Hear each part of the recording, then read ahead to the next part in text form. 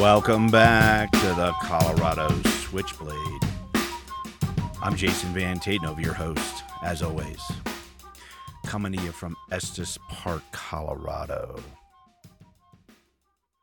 Man, it's been a crazy week. Feds raided Trump's Mar-a-Lago. We don't really know why yet. I don't know. I figure they'll tell us soon enough. Everyone's supposing it has to do with different documents that he did not turn over. But apparently they took like 10 boxes out of his basement and broke into his safe. So we'll see what happens there. What else do we got going on this week? I mean, just locally, we just had our town board meeting. And it wasn't anything really too exciting or needing to be reported on, really. But there was an interesting bit talking about a group of citizens that are residents here in Estes Park. Some of them you probably know because you're interacting with them on a regular basis, who happen to be mobility disabled and really, really having a hard time getting back and forth to work, which, a lot of us take for granted. It's not an issue I have to deal with anymore because I work completely out of my house, but I do deal with mobility issues, especially more in the wintertime. Though, like, I've been working out every day. I've been walking at least a mile every day and then riding a bike, the exercise bike at the rec center, and, lifting and stuff. So I've been getting much, much better with my ankle. So I haven't even had to use the cane. I don't know, like 2 months, maybe 2 months. Anyway, and I it's summertime and I want to ride my motorcycle. I want to get out. You probably see me out on the big white Harley around town. That's me. So I got a quick interview with some of the people that spoke there at the town board meeting, and from what I've heard already, this is something that the town took very seriously. I believe the town administrator, assistant administrator, and Mayor Wendy are already talking about what to do with this. So there's a stretch of the sidewalk and like bike trail that is going from Highway 7 south, and apparently it is not very safe, especially for people, say if you're in an electric wheelchair, trying to get home at night. This is it is revolving around a gentleman who works at one of our local grocery stores and sometimes has to work the night shift, and getting home, just like anyone trying to get home, is becoming a very dangerous proposition. So we're going to talk a little bit about that. And then we're also going to be, do you know what the game of Go is? I love the game of Go. I've taught all my daughters how to play the game of Go. It's, what's the best way to describe it? It's an ancient game that originated in China. And it's really simple. It's a big wooden board with a grid pattern on it. It's usually like a 19 by 19, and it's got little white circle pieces called stones, usually made out of shell, and they're either white or black. But it's basically like an abstract strategy board game. There's 2 players. It was invented in China more than 2,500 years ago, and is believed to be the oldest board game continuously played to the present day. And the big United States Go Congress, which is the largest Go activity in the United States, it happens once a year and spans a week. The events include the U.S. Open, the largest annual Go tournament in the U.S. There are professional lectures and game analysis and continuous self-paired games. But it just happened here. It happens every year in Estes Park, Colorado. I had no idea. I have taught all of my daughters how to play Go since they could barely walk, because it's a deceptively simple game, but it gets so complex. And so think of it this way. So like chess is a game of attrition, right? You're sacrificing so that the king and queen, specifically the king, can survive this battle.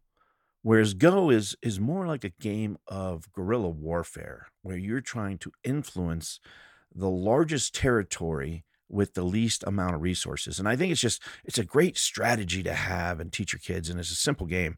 So, and both like Lux and Winter have both, even pretty young off, have legitimately beat me. I don't know what that's saying about like my, my strategy game, but, my daughters definitely have picked it up and, they do really well with it. We'll still break out the Go board every now and then, just to have some fun. And so I didn't know that. So John Meissner went out and he got an interview with the director of the organization that put it on and some of the players. So we're gonna listen to that. I got that interview from the town hall meeting, or outside of it, more specifically, that we'll be going over. That's just a quick one, and that's going to be an introductory one. I was trying to get a hold of earlier today to get the interview with the gentleman that's actually having the issues, getting back and forth from work from one of our local grocery store outlets. And so was hoping to have that for today, but it just hasn't connected. So we're going to go ahead and wait to hear from him and his wife. We hear a little bit about it with the interview that I do have, shorter one. So it'll be like an intro, and then we'll follow up with what the city's going to do about it, what the town of Estes Park's going to do about it. And I think they're already on it. Like I said, I think they see that this is an issue, and it's a liability issue, but just a quality of life issue. And what I will say is, when I have talked on the podcast about mobility issues, or people with mobility issues, because I've got the handicap placard in my car, especially when things are bad. And, just the nature of my injuries with my ankles, it cycles. If I can always tell the weather, like it's so much better than the weather forecasters. But it does much worse in the wintertime, because, I'm not out and about as much. The more I'm able to work on it, it does better. But regardless, there are times when there just aren't enough handicap spots. By the way, the town reached out to me on the last episode, and basically, if you've got a handicap placard, you can park for free wherever you want. That's paid parking downtown. And so that really helps alleviate things. And I think a lot of people that have those handicap parking placards or the license plates don't realize that. So that's something to know. And so yeah, the town has been really, really responsive with things like this. So we I think they're already on it, and I think they're gonna to figure it out real quick. And I'm impressed with that they were already talking right after the town board meeting, trying to get right on this issue. So good job to the town.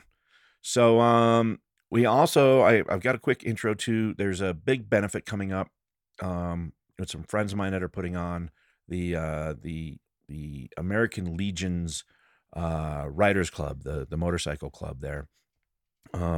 They are putting on a benefit. So I got a quick interview there. So we're going to talk with Justice. And they've also helped me get my bike up on the road this year and really helped out with things. And they're a local business owner, so I'm giving them just a quick spot to tell us about what they're doing here in town. But more importantly, this big benefit. This is their big annual benefit that they're doing. It's going to be over at the Ridgeline. Got some great comics coming into town for that. So let's just jump into that and have Justice tell us a little bit more about it. But of course, before we do that, I want to take time to thank my sponsors, because they've really stuck with me, and I really appreciate it. It's the Historic Park Theater here in town and the Real Mountain Theater, both of which are the two movie theaters. The Historic actually does some live shows. They've got the Five Nations show that we talked about last couple episodes, coming up here real quick. But you can go just click on the banners at the bottom of the show notes, and bring you right up to what their schedules are. They've got a great membership program where you can buy a monthly membership, like a streaming service, and go to all the movies you want between the two theaters, I think. So it's great if your parents looking for something to have the kids be doing on the dog days, during the dog days of summer. What else? Oh, I just did man, it was like an hour and a half. It was like, no, actually, it was closer to 2 hours. It was like an hour and 57 minutes, something like that. So, comedian David C. Smalley who's a big comedian. He's also really big in the off-brand Power Rangers community. He played a part in one of the Disney knockoffs of Power Rangers, Danger Team or something like that. Anyway, he's actually a really well-known podcaster. He's had like 50 million downloads on his podcast. But we had a really great conversation about the hearings, the January 6th committee hearings that I was a part of, and just kind of my story there. I tell you what, I'm going to be so happy to be done with like this book that I'm writing right now. Like, I just, I want to be done with all of this. I just want to be able to move on to, writing my supernatural horror fiction stuff and working on new projects. Like, I'm so done with the Oath Keepers side of things. And I knew I needed to come forward and speak my own truth. And, when Congress asks you to do it, you kind of have to. Um, but I'm really going to be glad when this book is out and published and all the media tours and blitzes and book signings are done with that particular thing. Cause I'm ready to just jump right back into my science fiction and supernatural horror series that I write because I'm excited. I love doing that stuff.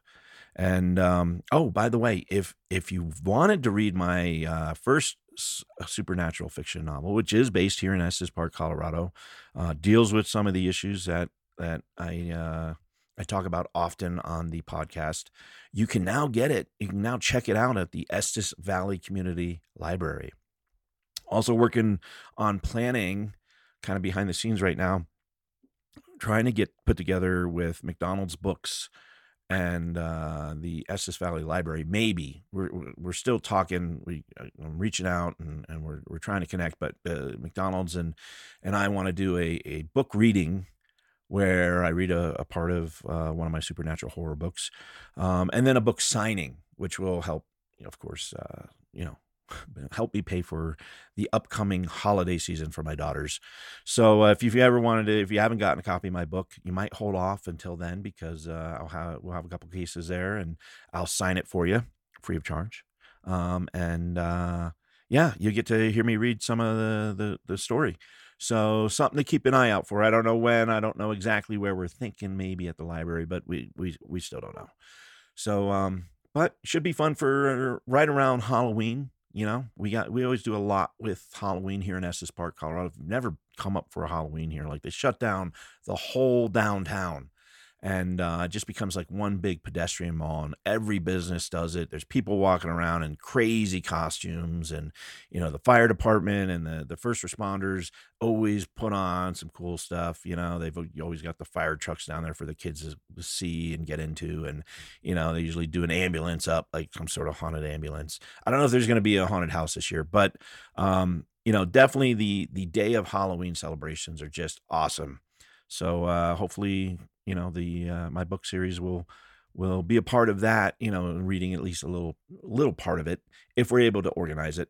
But if not, still come out to Estes Park and check out our Halloweens. They're great. It's really something that, if you got kids and maybe not in a neighborhood that the trick-or-treating is the best, come down to downtown Estes. There thousands of people show up and it's a great time. If you haven't had the experience, go ahead and do it.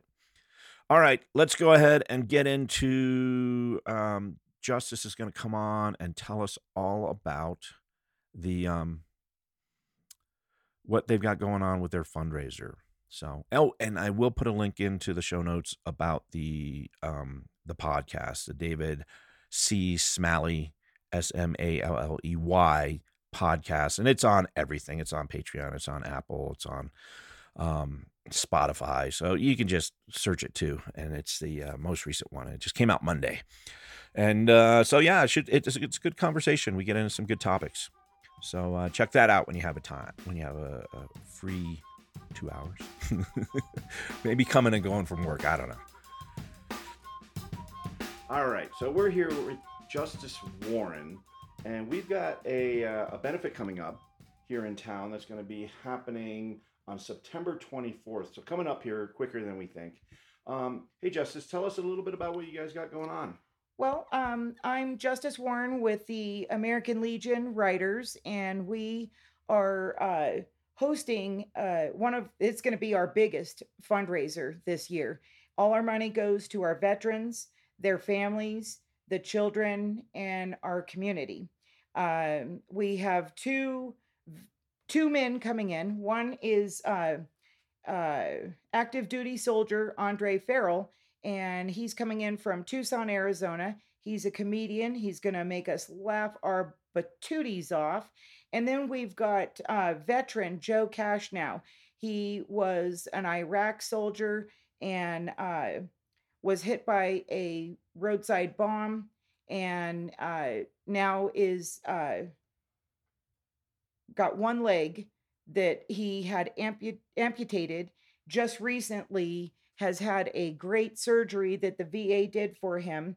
And they put like this peg screw thing in there. So now he'll have, instead of just a nub, he'll have a more secure leg. He's going through rehab. He will be in his wheelchair, but we've had him before with another comedian, and he is hilarious. It's a night of uncensored comedy, so come and join us. Help us raise money. It's going to be so much fun. It'll be at the Ridgeline on the 24th, and the Ridgeline has been kind enough to donate their big room and help us raise all this money. So please come out and join us. And so you guys have the, the Legion riders have helped out so much around town already. And if you've seen me riding around on my white Harley in town, part of the reason that I have that back up and running is because they've helped me out. So tell us a little bit about your other businesses here and just what you offer here for locals. So our shop is called Up Top Automotive. And yes, we also work on bikes too. My son is our motorcycle expert. He'll help you get your bike up and running, regular cars, trucks, etc. We also work on, you name it. We've worked on tractors, we've worked on backhoes, we've worked on boats, all kinds of things, riding mowers, you name it. If it's got a motor, bring it by and we'll help you get it fixed. We also rent cars. And if you need a vehicle, if yours is broke down or have family coming in, please come by and rent a vehicle from us. We're also your local U-Haul. All right. Well, and then this benefit, isn't that going towards a trike for? Yes. So this part, I don't know how we're going to keep it a secret because Joe Cash now, the one that has the prosthetic on his leg, he has been turned on by the writing thing. He went to go look and see about getting himself a trike, and of course, it does have to be outfitted. It would come to the tune of $800 a month, which on a veteran's disabled pension, there is just no way he can afford that. So this year, we'll use some of the money to be helping veterans throughout the winter, but we're also going to keep some of that back and have some future fundraisers to raise all of the money so we can buy Joe Cash now a trike. He would love to feel the wind in his hair like the rest of us. All right. Well, thanks so much for everything you're doing. You are welcome. Thank you for coming by. All right, now we're going to just jump right into the interview taken right outside of Town Hall, right after the meeting, with some of the people that spoke about the issues with people accessing some of the bike trails and city sidewalks, town sidewalks. Here in Estes Park, people who are essential workers who probably have checked you out within the last week and need some help with getting things to where they can feel a little safer getting to and from work, especially at night. And, this is in the middle of summer, so it's going to be even worse. There's also a GoFundMe account that I'm going to try to find the link for. I still haven't made contact with the folks today that I was hoping to get the interviews for this particular podcast, but I'm going to see if I can find the link on my own. Otherwise, I'll put it up on the next episode when we have one of these individuals come in and really talk about some of the issues that they've been experiencing. So here's the interview I did get from another person who spoke about some of the issues with mobility and those with mobility issues in town. So here we go. Okay, so tell me your first name and tell me what you were talking to the town board about tonight. My name's Kimberly, and we are talking about how out on Highway 7 there's a limited mobility on the sidewalks for people with that have disabilities. I have a below the knee amputation, and I can barely walk on the trail due to it being uneven. And my friend is in a wheelchair, and he works at the Dollar General, and he's in a wheelchair, and he can't even ride on the trail because of it slanting so much, or it dips so deep that he can't do it on the trail. So his wife has had to put him behind the white line on the road when he gets home from when he gets off of work, because like I said, the trail's just not safe for him. But then it's gotten to the point to where she has to follow him from work home in the middle of the dark, because with her flashers on, because people are driving insanely crazy. They're not slowing down. They're not taking in consideration that she has her hazards on and not slowing down at all. And people have just like, with her being in the middle lane, people want to give her room, but yet they don't see Randy on the other side of the white line. And my husband here is also um, lit up his wheelchair with those These things The are LED lights, incredibly yeah, bright. okay. bright, They'll bright light ones. this whole field up. And Okay. I've got three Yeah, of them? yeah. Like three of them hanging all over his chair, and people just, he's lit Still up don't. like a Christmas tree. Like, how could you miss him? And you're talking specifically about the section heading south from, say, Yeah, Dollar General? Towards Yeah. Twin Sisters area, up 7 there. Okay. On that trail there on the left. It's Okay. really treacherous, and he almost fell a couple of times going through that. So now he's been driving on the road. And that's just And- during normal weather, not much less during Yeah. the winter Normal when weather. there's No, ice. yeah, exactly. And people have, I don't know how many times every single night, somebody's almost hit him, or they'll actually turn around and start fighting with him and threatening him and calling Randy an effing retard, just all these horrible names, like you shouldn't be on the road, this is only for bikes. And The trails, the harassment that comes behind that, along with Randy every night, he is so worried and so scared to go home at to night go from home work. at night because he thinks this is the night he's going to die. Yeah. Right. Because the people flying through there, and they almost hit him like almost every single night. And just the other day there was a scooter or wheelchair or something that somebody said just over there by Napa that got smacked by a car because they're not paying attention to the people that are Pedestrians. actually Yeah, and they have a flashing in. crosswalk there. Yeah. yeah. So Yep. Well, okay. Well, thanks for letting us know what's going on, and it's definitely something I'm going to go talk to Randy too, because I know he's checked me out more than several times at Yeah. Dollar General, and half the time, I mean, I've got the handicap tag, and Yeah. half the time I'm walking with a cane these days.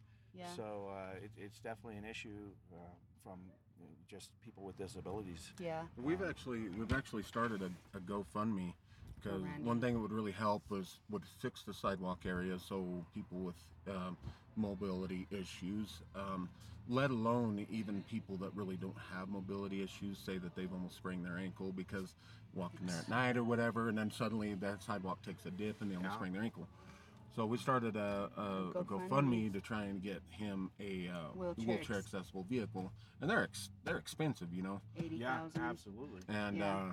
we actually talked to the people inside at the meeting about what kind of resources we can get to get him a vehicle so he could just roll right up in that, and then he ain't got no issues during the wintertime. He Maybe can the keep his wildlife. job in the I know winter. the bears can be, if he runs into something, a bear with cubs, they're gonna go at him, or a running bull moose, Yeah, I mean, it could even be bull elk. a bull elk or something like that. So that's a little bit unnerving on his part. I don't know if he's got any bear spray or anything to protect Yeah. him or not, does he? Yeah. So he carries bear spray and stuff. So there's like many issues between the people and the wildlife and whatnot. But yeah, so hopefully we can even find a resource on getting him a wheelchair accessible vehicle, because it is very worrisome. I would. And he wants to be able to be feel normal having a job, and that way he doesn't have to quit his job in the wintertime, or like I said, miss out on things that we have planned. You know what I mean? So mainly we came out here for Randy. And he's providing an absolutely essential service. I mean, again, Dollar General, most of the locals, that's where we go. Yeah. And, it's hard for them to find employees that are there. And it doesn't matter whether they have disabilities or not. What matters is that they have employees that help us, get the essentials we need.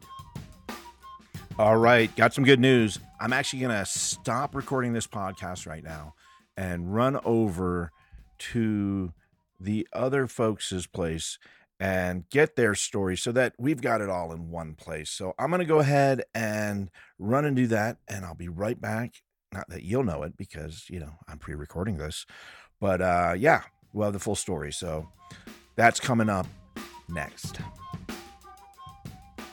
But you guys are partners. Yes, we're partners, and I'm his caregiver. Okay. So, Randy, tell us a little bit about what brought you to Estes Park. So I came from Utah, and I've been here almost a year. I was having a hard time finding subsidized housing there because I received Social Security, and that's not enough. I worked there as well. I worked at a movie theater, and it was really hard to find a place, and I heard about that Colorado was more disability friendly from a friend, and we just applied for places, and this one came up, and she came down. Kelsey came down first and looked at the place and video chatted me, and I'm like, yes, let's go. I'd never left Utah before, and here I am, and I love it here. And how old are you? I am 39. Okay. And can you tell us a little bit about your condition? I have cerebral palsy. Okay. I'm wheelchair bound. I have limited mobility. I can't hardly stand. I have really good use of my left hand, not so much of my right. And I use my wheelchair to get around everywhere. It's my vehicle, it's my legs, it's everything to me. And a lot of people in town have already met you because of where you work. Tell us about your job and what you're doing there.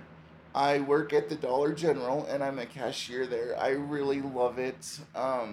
The manager and all the staff there has done amazing things to accommodate the work environment for me, and it's just an awesome place.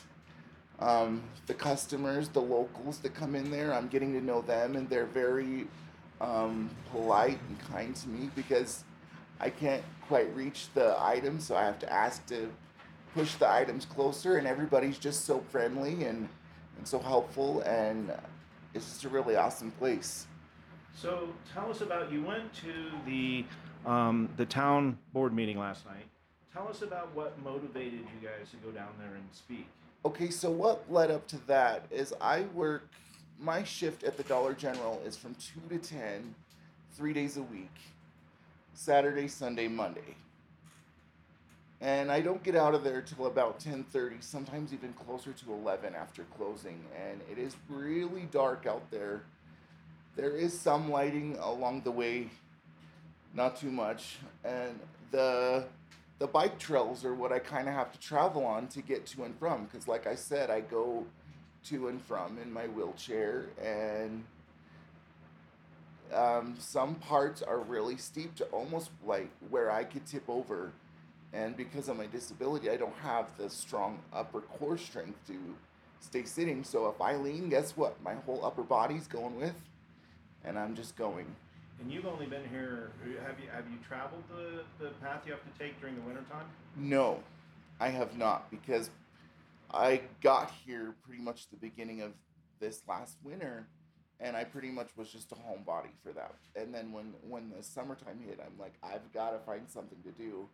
And so that's where the Dollar General job came in. And we don't have too much as far as public transportation goes, No. Far as working with people with disabilities. Yeah, no. Especially at that time of night. So. Right. So tell us how, a friend of yours told us how, at times you'll have a car driving behind you, you put a bunch of lights on. Just tell us about the experience, what it's like going home. What have some of the scarier experiences been? Okay, so like I said, I drive to and from. So going to work during the day is not near as bad as at night. Yes, there's a lot more drivers out on the road, but it's like they're more cautious and they watch better. At night, it's a different story. It's like they don't even care, and they'll speed right through there's a crosswalk by O'Reilly's. Yeah, the one that lights that up. flashes, Yep. and they'll just zoom through there. They don't even care. So that's a dangerous area right there.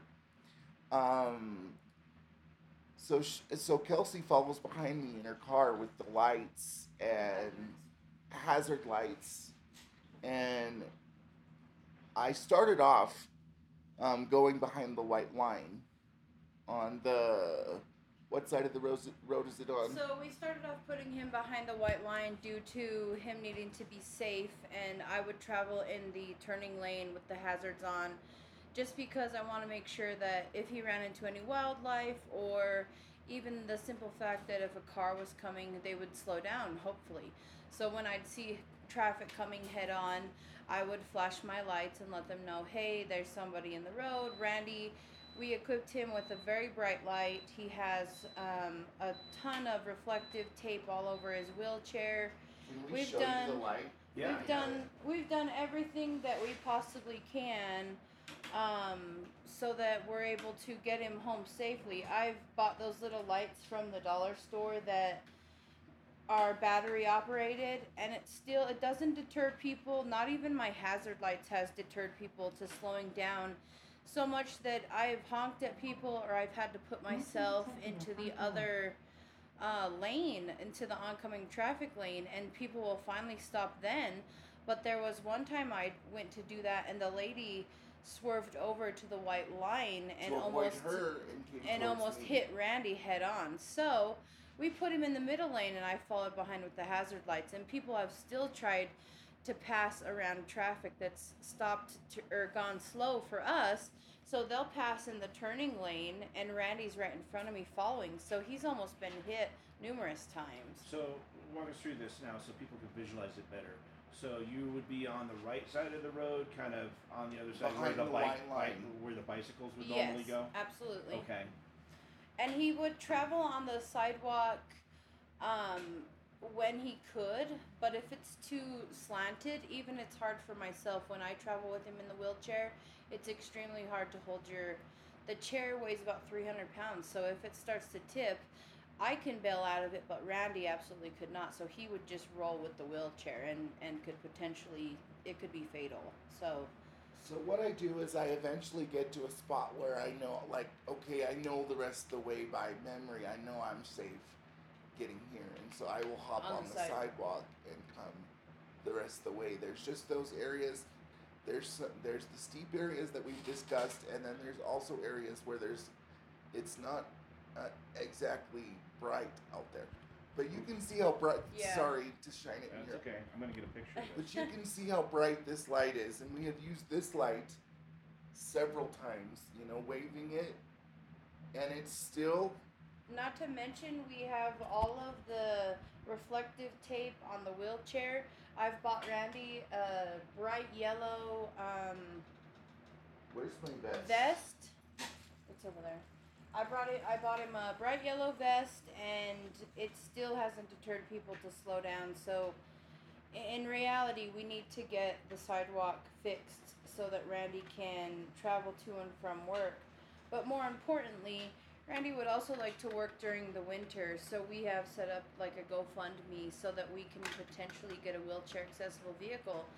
Because Randy has to stay home when I go get groceries. I have to video chat him. If he wants to, I want to go get him something for dinner down in Loveland or something, I have to video chat because it's so strenuous on me to lift him into the vehicle, as I've been in a head-on car accident and 2 other accidents after that where people have rear-ended me and T-boned my driver's side, or my back has been broken in the past. I'm not able to, I mean, not like broken, but it's so damaged that it's so hard for me to even care for him, let alone lift him into the vehicle. So I do it because I love Randy and I have to, and I know he wants to get out. So when we want to do family activities or activities with friends, it'd be so much easier for him to be able to participate in his wheelchair where he's more comfortable.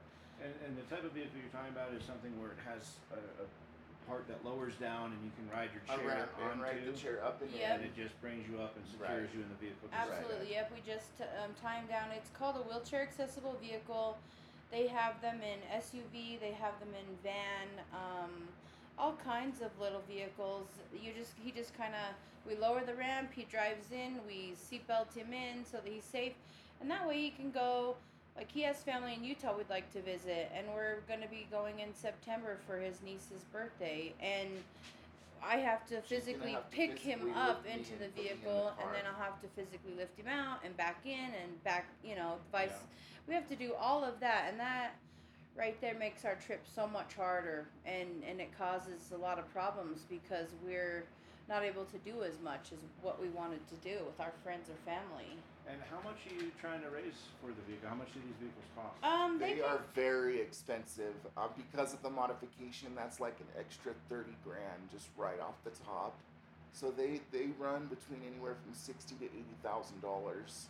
Yes, and we'd like to get one that's fairly newer, just because we want it to last Randy his lifetime. We want to be able to travel. We want to be able to take Randy to and from work. He should be able to work all year round, and if the snow is going to be a deterrent for him to go, it'd be nice to have that vehicle, because then I could get him to and from work. And he would be able to go to the grocery store and be a little bit more independent Just that engage way. in life more. Yeah, absolutely. Participate in life, which is, it's a lot for us to not be able to do that for him. It's really disheartening that he's not able to go on vacations, or if I have to go back to Utah, or for any reason at all. So the wheelchair vehicles are very expensive, and we've asked to raise about $60,000. We're going to try to get potentially a used one with lower miles. We just don't want to Inherit like any possible bad problems. things or problems that a used vehicle would have if we're already having financial troubles getting the van, and then all of a sudden something breaks down. It's like, Yeah, we want to make sure that it so has that's maybe why a we're going for service contract or something, so that it's covered. And eventually, of course, we know we're going to have to accrue quite a bit of costs, and we're okay with that. But just coming up with that sort of money, and people always ask us, well, why don't you just get it on credit? Well, Randy is disabled on limited income. I'm disabled myself on limited income, and so it's very hard. And they don't always just look at your credit score. They look at how much money that you're making, your debt, and all of that. And it's just not feasible for us to go out and purchase one. Right. It would financially ruin our lives. Yeah. So tell us a little bit about yourself just personally. What are some of your passions in life? Like, just let us get to know you as a human being a little bit. I am an easygoing person who loves people. That's why my job works so well at the Dollar General, because I get to meet so many different people and be like, hey, because I'm still fairly new here, so it's kind of an awesome opportunity for me to get the chance to meet people and not be sitting at home bored all day. Like, what am I gonna do? I want to get out there and do things, and so that's my whole thing, and that's why I'm working at Dollar General, is to give me that peace. Gotcha. And Randy and I really enjoy doing things outside of the house. We like to go bowling together. We like to go on dates, of course. We rented a pontoon with some friends and family, and we went out on the pontoon. We have some animals that service animals that we like to take out for walks, or just take to the dog park. Yeah. And Randy would really like to be a part of that, but unfortunately he'd have to drive there, and then it would be dangerous driving back later at night, and so he just kind of stays home and I video chat. But we love to get out and do things. We're young. We don't just sit at home all day. We like to, camping, fishing. We like fishing, and our friends are always inviting us to go, but it's just so hard to go because And a lot of times it's a no, because it's not feasible for me to go, because they know if I go, even if I get in the car, sometimes if we go to a restaurant, if it transfers too much for me or I'm hurting that day, I will sit in the car and not go in. And he'll have to miss out, and that's not what I want. All right. Well, is there anything else you'd like to add that we haven't touched on? Could we add what we got a text message from the mayor from the meeting. Oh yeah, absolutely. I would like to include that in. Yes, we did get a message from the mayor, which was extremely shocking in itself. I wasn't. No, Mayor Wendy's actually great. Yeah, I talk that's with awesome. her often about a whole spectrum of things. She did thank us for showing up and bringing the concerns about the Highway 7 to light and the safety of it. And she just advised that they're going to try to do something, even if it's just for short term for now, just to protect Randy. Then they can work more towards long term, but they are going to find a solution to help us out. And I really think they will. Okay, yeah, I think so too. Good too. team, and they definitely. I think that they'll definitely work on it. And from what I've heard after the meeting, from some of my sources, they were already talking about it right after the. Good, the yeah. Meeting, so. Yeah. Yeah, because there have been times where I tell Randy, if you want to meet me at Safeway and go shopping, let's go. And there was one time he got turned around, and the cops had to help him get to the sidewalk. And when we went out on the 4th of July, in the road and didn't realize I would. And he's like, "You're gonna get hit out here," and I'm like, "Well, I finally see that now after it was too late." But yeah. Yeah, we just want to make sure that Randy's safe. Honestly, in a nutshell, we want to make sure he's safe.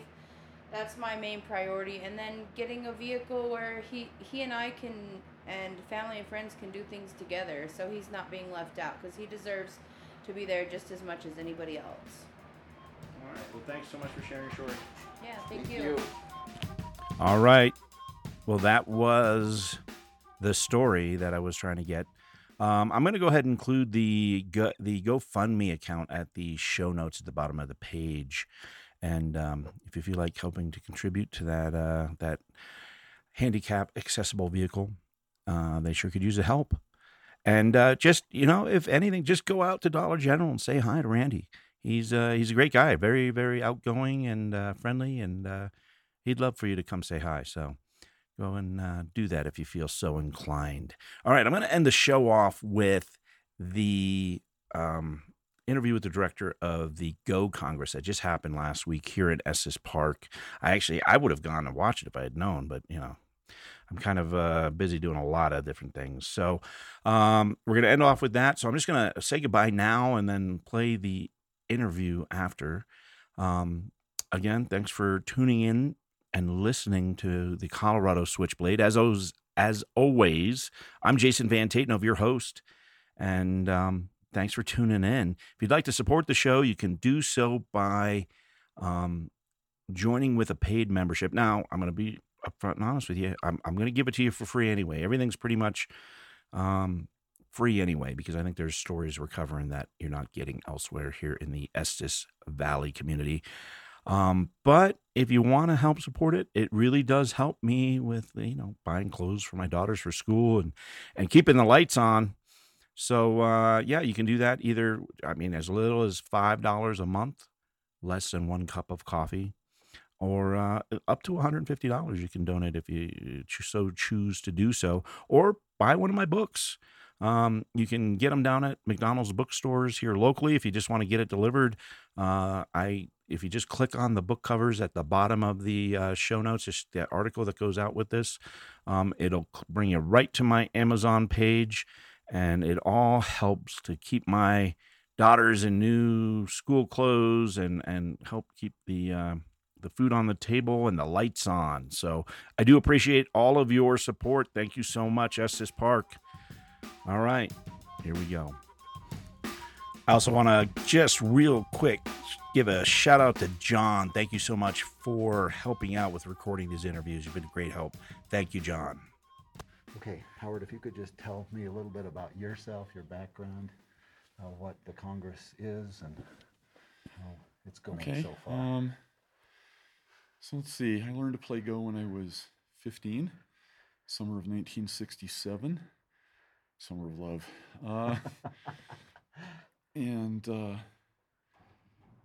it was hard at first because there were very few books or any other resources in English. When I went back to high school the next year, I tried to teach my friends, but we had no boards, no stones. So we played on graph paper with pencils and had to erase when we captured stones. It was pretty primitive. Then later when I went to college, I found a local club and started getting into it more. So I played on and off for a long time. In the 1989 Go Congress, I won the Best Participant Prize and the one Dan ban of the U.S. Open, so that was probably my peak as a player. In the 1990s, I kind of burned out on Go, and I didn't play for 20 years. And then AlphaGo happened, the first AI that was superhuman at Go. And it was like a flying saucer had landed, and the aliens came out, and they wanted to play Go. And they were better at it than we were. And I'm thinking, like, okay, after 4,000 years, maybe we can finally figure out what this game is really about. Wow. Yeah. So, and that was 2016, is that right? Roughly, yeah. Okay. Yeah. And that was a Korean that was very high ranked and lost 4 out of 5 or 1. Well, they'd actually played a match against the strongest European player before that, and he went in expecting to be able to just, brush it aside, but he lost all 5 games, and then became an advisor to the company. Was this Google? And then that was Fan Hui. Oh, okay. Yeah, Google DeepMind. Yeah. Okay. So he got excited in sort of the same way, that I thought I thought programs were useless, that they would never be as good as people, and then all of a sudden. Yeah. So yeah, the probably the peak of the fame was the match against Lee Sedol, which is documented in the movie AlphaGo, which is available free online, many places. Yeah. Even my wife liked that movie, and she's only like a cognitive neuroscientist, doesn't play Go. And I talked to someone last night, and they said it actually kind of made things more exciting. He thought that would end Go forever once that AI had made it so that humans were not able to I think compete. people responded differently. I mean, for some people, it's like, oh, this ruins the game, right? Because now we have to take away people's cell phones before they play in a tournament and stuff like that. It's for some people, it's a pain in the butt. But no, I mean, it was really interesting. When I started learning the game, there were hundreds, maybe thousands of fixed corner patterns, where it's like he plays here, you play there, and this is the way this corner goes. And some of them depended on what was in the other corners, and some of them didn't. But we were told, oh my God, these are almost perfect. You should just memorize them. People who are much smarter than you and know Go much better than you do have been studying these things for centuries, and they are highly optimized, and you should just think of them as completely correct. Okay. And then the AIs came along, and they looked at most of those and went, no, I'd rather play over here. So some of those patterns they completely refuted by finding a move that had been overlooked that makes it go badly for the other side. Some of them they just never get into because they already diverge. They prefer to diverge into another path before that set of complications even ever happens. So it didn't become wrong. It just became irrelevant. Okay. And in particular, one that I like is if a player the first player plays at the 4-4 point, and the second player plays inside that, they can scoop out the corner. They play at the 3-3 point inside, at the expense of giving the first player a big outside wall that they can maybe use as influence or to attack something or to try to build territory from. And so we got told when we were young that you should wait on those moves. You shouldn't play them very early, because if you play it at the very beginning of the game, the wall is worth more than the territory. That's what we got told. And now the AIs often play that invasion on move 5. Wow. Or that quickly. 10, or it's very early in the game. Okay. And that has become very common now. Everybody just agrees, oh yeah, you can do that, that's fine. But for me, having had literally decades where I was basically having my hand slapped, saying, no, you shouldn't do that, it's like, it feels so naughty. And just every time I play it, it's just like I'm getting away with something. It's like I'm doing something I shouldn't be doing. And it gives just a little thrill to the game or something. So yeah. So it's been really exciting having the AIs to bounce ideas off of. Okay. Most of the listeners in Estes Park will be unfamiliar with the game, but I mentioned just in this intro that before you started talking with me that there's young children here, and I think they're very competitive. I think they're really good. It can be kind of irritating when you're getting beaten by a 6-year-old, but no, we actually have. There's one. We have American professional players. This took a long time to develop. 20 years ago or so, there was no such thing as an American professional player. There were a couple of people who had gone to Japan, become professional there, and then come back, or to Korea and come back. But we had no system for building up our own American pros. And now, 10 years ago, we put such a system in place. There are competitions by which people win their promotion to professional rank or go up a rank. The youngest professional that we have here this year is 12 years old. He became professional one dan last year. Wow. And so that's really exciting because this is a game where if you really want to reach the very highest levels, you have to start young. It has to be in your blood from the time you're a little kid. Okay. And he's got that. Yeah. And so may go very far. Yeah. And I heard you speak at the library here on campus on Tuesday, and you clearly have a very strong mathematics background. Oh, yeah. Is that an advantage? Is it a prerequisite? Can you be a good player and not be able to make change at the store, or is it really necessary? I don't think it's absolutely necessary, although when the game first came to America, it mostly took root in sort of math and computer science departments. So there is some affinity between that kind of thinking and the logic of the game. But I know a lot of people who say they hate math, but they love solving puzzles, which are mathematical in structure. So I don't think people actually hate math. I think they hate being told they're stupid. Okay. Yeah. It's a different thing, right? Yeah. So no, I think you don't have to have you have to be able to count, because the point of the game is to get the most territory. Sure. And you have to know how much you have and how much your opponent has to figure out if you're ahead or behind, and whether you need to try something risky or whether you should just lock it up and throw away the key. Okay. There's a saying: rich men don't pick fights. If you're way ahead, you don't want to fight. Okay. Why should Yeah. You just finish everything off, and even maybe let the guy take a few points away from you to keep everything nice and safe and sane and calm, and then you just win, right? So winning a one game is not an easy art all the time. Sometimes it is, but and also when I was reading the rules and some of the etiquette, it seems like a very much a gentleman's game where everybody's well behaved. Is that true? Do people ever get angry? Do they start to try to one up somebody else or try to? I won't say that people don't get internally angry. Okay. Most often at themselves for making a move that they later realize was a mistake. Okay. But you don't have any prima donnas that march in and kind of.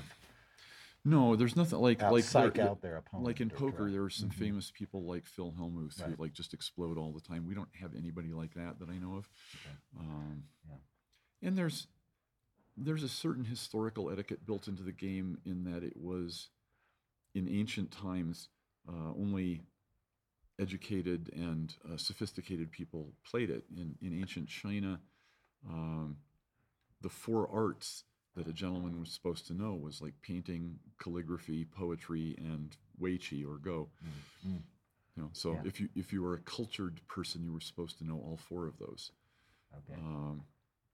There was a famous case in China where 2 armies of approximately equal size and equipage were facing each other, and the generals on both sides realized that whoever was the better strategist was going to win. And one of them sent a messenger to the other side saying, "Let's just play a game of Go to decide the battle." Yeah. And so they did. The two generals played. One of them won. the other one went home and told his emperor that he lost the battle, but nobody died. Yeah, amazing. Probably the only time in recorded history. Yeah, Yeah. but it had that level of respect, I think. You mentioned too, and I want to go back to this because I don't understand it. Do you become a pro, or do you choose, or is it something that as you get better, it just happens and is assigned to you, or? No, it takes a tremendous amount of work. Okay. I mean, we're talking minimum 5 to 10 years of dedicating your whole life to the game, essentially. Okay. Maybe a little bit less for kids because, you know, they learn things faster. Yeah. But it is a decision that you're involved with, or is it just because you're so good, then the Congress says? You don't. Can you choose to remain amateur all your life, but yes. be a very, very good player? And there were some famous. There was a famous Japanese amateur, for example, who, on the amateur scale, probably got to be 7 dan, maybe 8 dan, and he was easily as good as the lowest level pros, like, you know, the pro 1 dans who had sort of just gotten there, and so they liked putting him into some. There were some like pro-am tournaments. And so if he was the AM, you were in really good shape. Okay. And do you get money? Do you get more endorsements? Do you get more chances? That depends. There are some tournaments that do award a fair amount of money, like where the top prize might be $100,000 US. Wow. But there's very few of those. So most professional Go players have to live by giving lessons, playing teaching games with people. And this can be done online now. There's some pros who have online Go schools where they have a curriculum, and you join, and they'll tell you to, like, you know, watch these videos and then play a game with this person, and then I see. The pro will analyze the game and tell you where you made mistakes and tell you to study this thing, and, you know. Yeah. There's a whole process of how to get better. And, you know, a lot of people do that even, I mean, like, I'm never going to be pro strength. I peaked at amateur 3 dan, where amateur 7 dan might be almost pro 1 dan. So it's like, it's just, I'm still like 4 levels away from maybe the lowest ranks of professional strength. But I don't think that matters. I think, you know, one of the comments in the first 5 minutes of the AlphaGo movie, where they're talking about what is Go and why do people play it, is just, it always puts you at the limit of what you're capable of. You're always facing your, you know, how deeply can I read? How much can I see here?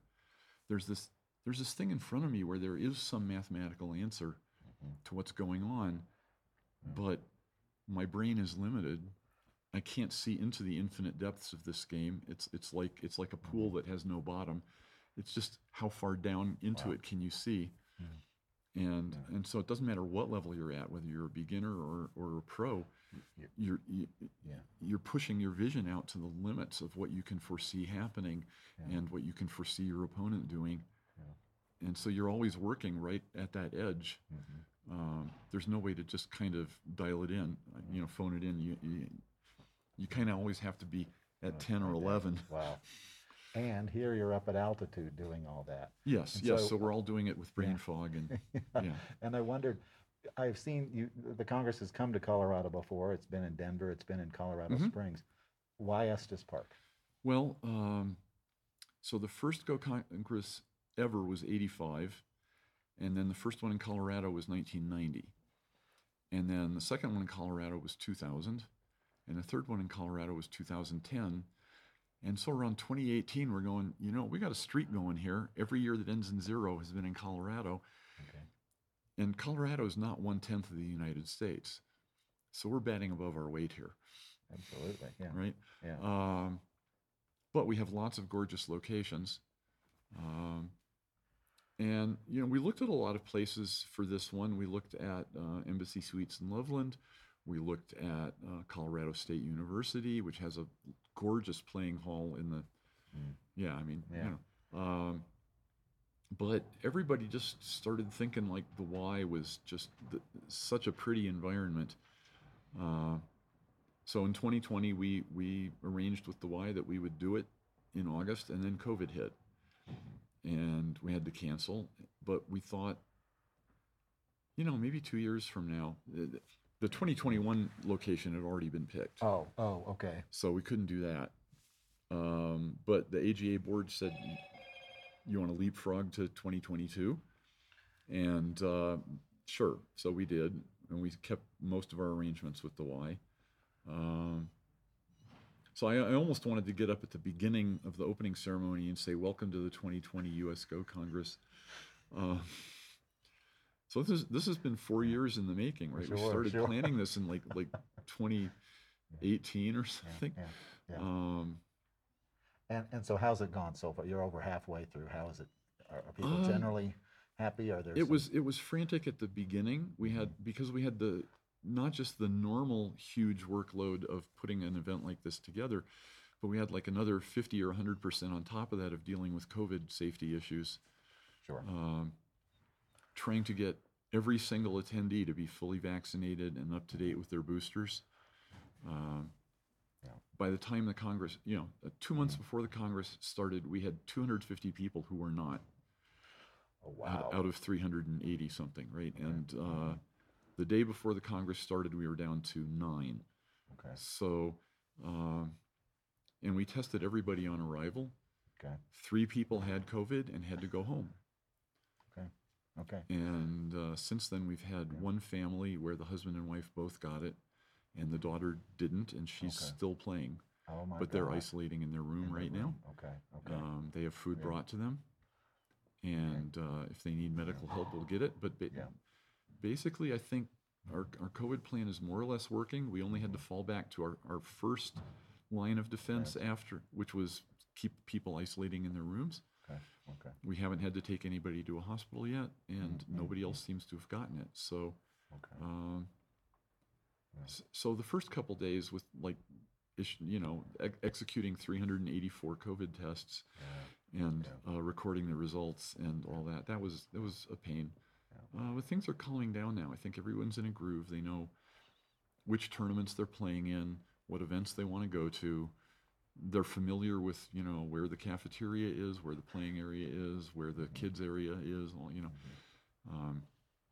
so not too much disorientation. And also I think, people had a little bit of altitude issues when they first came up here.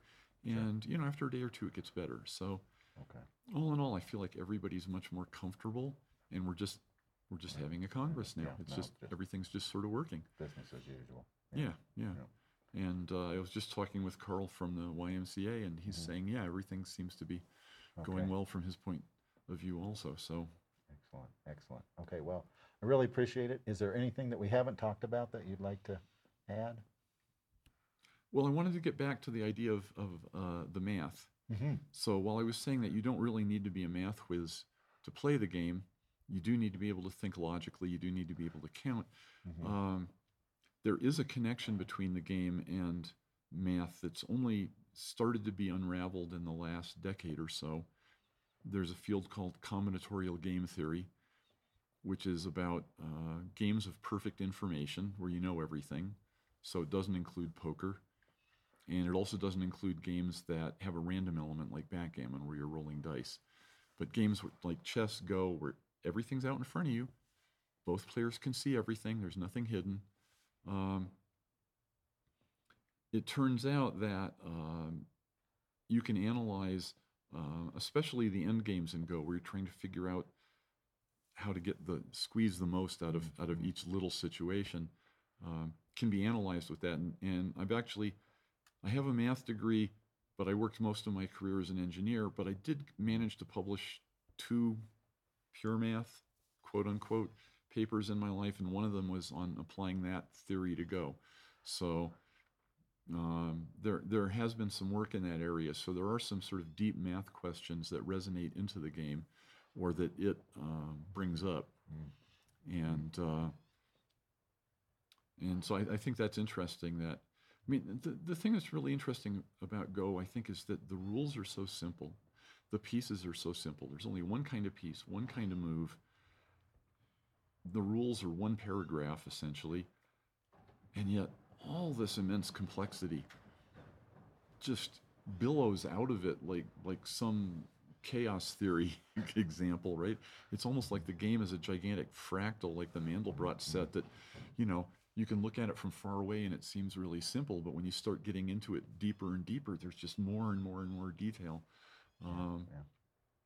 And that's one of the beauties of the game, is just that every game is different, and there's some common themes, but the details are always fresh, and it's always a new challenge.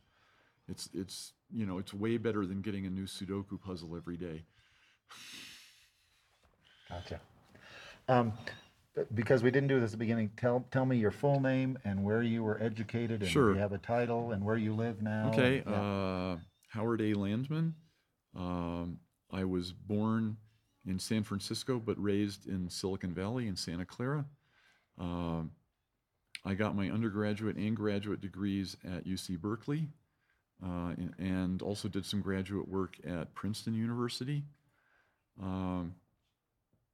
And I'm just a general science geek. I mean, I like it all. And where do you live now, and how did you get involved with this Congress as one of the co-directors? Okay, so I currently live in Fort Collins, although I spent a lot of my life in California. I can claim to be a repatriated Coloradoan, however, because both my parents were born in Denver. Okay. And they escaped, and I unescaped. So my wife's a professor at Colorado State. Oh, great. Okay. And I guess it was the 2018 or 2019 Go Congress, I went to the meeting where they were doing site selection, and I went there to tell a sad tale, which was that I had tried to drum up enough support among the Fort Collins Go Club, which is very small, to propose a Congress for 2020, and I just didn't have the people, and I couldn't do it.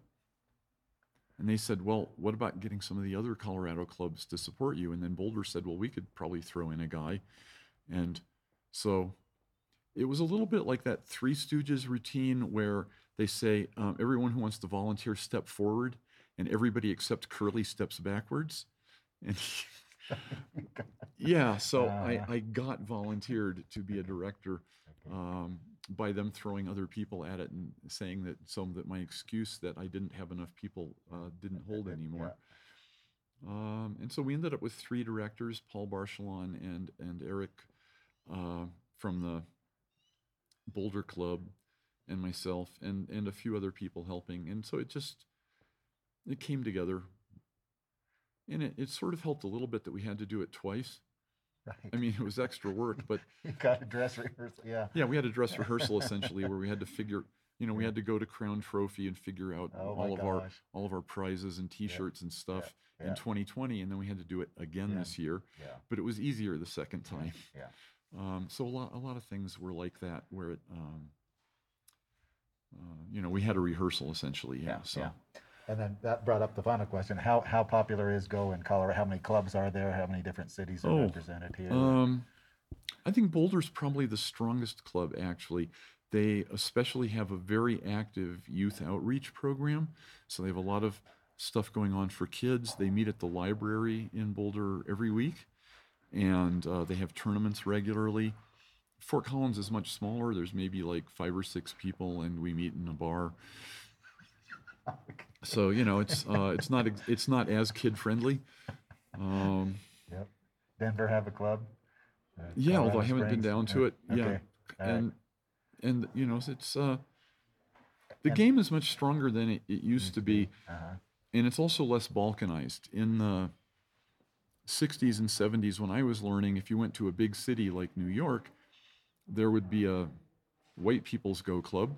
Oh my God. And there would be a Korean-only Go club, and a Japanese-only Go club, and a Chinese-only Go club, and those 3 cultures, they never played against each other. It was considered to be like a private cultural thing within that ethnic group or that language group. Mm-hmm. And those walls have broken down a lot as we have a new generation of kids who grow up where English is their dominant language, but they probably still know the parental language. Mm-hmm. And also, as the AGA has just gotten stronger, the Go Congresses started in '85, and that's helped bring people together. Um, and so we have a much more unified Go culture in the U.S. now than we did 20 or 30 or 40 years ago. And I think that's really good and healthy. Absolutely. It's a lot richer. Yeah. This isn't a game that belongs to one country or one culture. It's really a treasure for all of mankind. And one of the players I talked to last night, who was on mainland China and then moved over to the United States, said there was I was talking about ping pong diplomacy in the 70s, and he said, and Japan and China started to kind of ease some of their tension in, I think it was the 80s maybe, when they started having Go players tournaments or back and forth. And so he said, we got Japanese TV for the first time. I mean, it seems like games can sometimes help with diplomacy. It's true. The game is enormously popular in Korea. Well over half the population plays it. And a few years ago, a Korean player was in the final of the World Championship, and they broadcast that game into Korea, and it had the highest rating of any TV show of that year. It was like 60% of all households were watching that game. Okay. So, and you've got commenters. I mean, you've got an analysis of every move then live. Yeah, that's there's a lot of streaming now. Okay. The Japan Go Association and the Korean Go Association are streaming games every day, usually with commentators, although it's in Japanese or Korean. Right. And then for really big games like the AlphaGo matches, you'll have commentators in multiple languages. So the AlphaGo games were commented in China, in Chinese, in Korea, in Korean, in Japan, and we had some top English-speaking pros doing the commentating. You know, which you can see in the movie. You can see the English stuff in the movie. Yeah. So there's a lot more available now for people that want to learn or just even vaguely interested. And so say the website where the easiest one to go to get started, and then the site for your Congress too. The site for the Congress is always gocongress.org. Okay. And then what's on it changes every year as the new one comes along. But you have them all the way data bank clear back almost to the beginning. Yeah, you can find the old stuff if you want. There's the American Go Association. I'm not sure I remember the URL, but if you look for that, you'll find it. The Japan Go Association, or the Nihon Kiin, Nihonkiin, they have a lot of stuff streaming online. And there's just if you just look for the Go stuff, there are websites, there are tutorials, and some of the top AIs in the world are open source and free. Oh, wow. And so anybody can download one of these AIs, have it on their laptop, and you've got a better than professional human strength player, on your phone even, right? It's a whole different world than it used to be. So you can analyze your own games, or you can play against an AI. And as you say, in certain countries, it is the thing to do, and over half the people play. So it's I think in China, probably Chinese chess is slightly more popular. Okay. If you walk around in a park, you're more likely to see a chessboard than a Go board, but you'll see both. And it's definitely still considered to be a very high prestige kind of thing to say that you're a Go player. And more females getting into both. Yes, that's good too. It used to be very male dominated in the 60s and 70s, and but then we got our first female pro. Janice Kim went to Korea, became a pro, and came back, and she's really sharp. She isn't here this year because she's still recovering from a brain tumor surgery. And she says she's been interested because that affected her ability to play. And so she can measure her recovery. Oh my gosh. By the return of her playing strength. Wow. So I've been in touch with her. I asked her if she wanted to come this year, and she didn't feel she was ready yet, but maybe next year. Yeah, yeah. Oh, wow. Okay. Thank you for your time. I really appreciate it, and good Oh, luck no on the problem. rest of the Congress. Yeah. Thanks. Yep.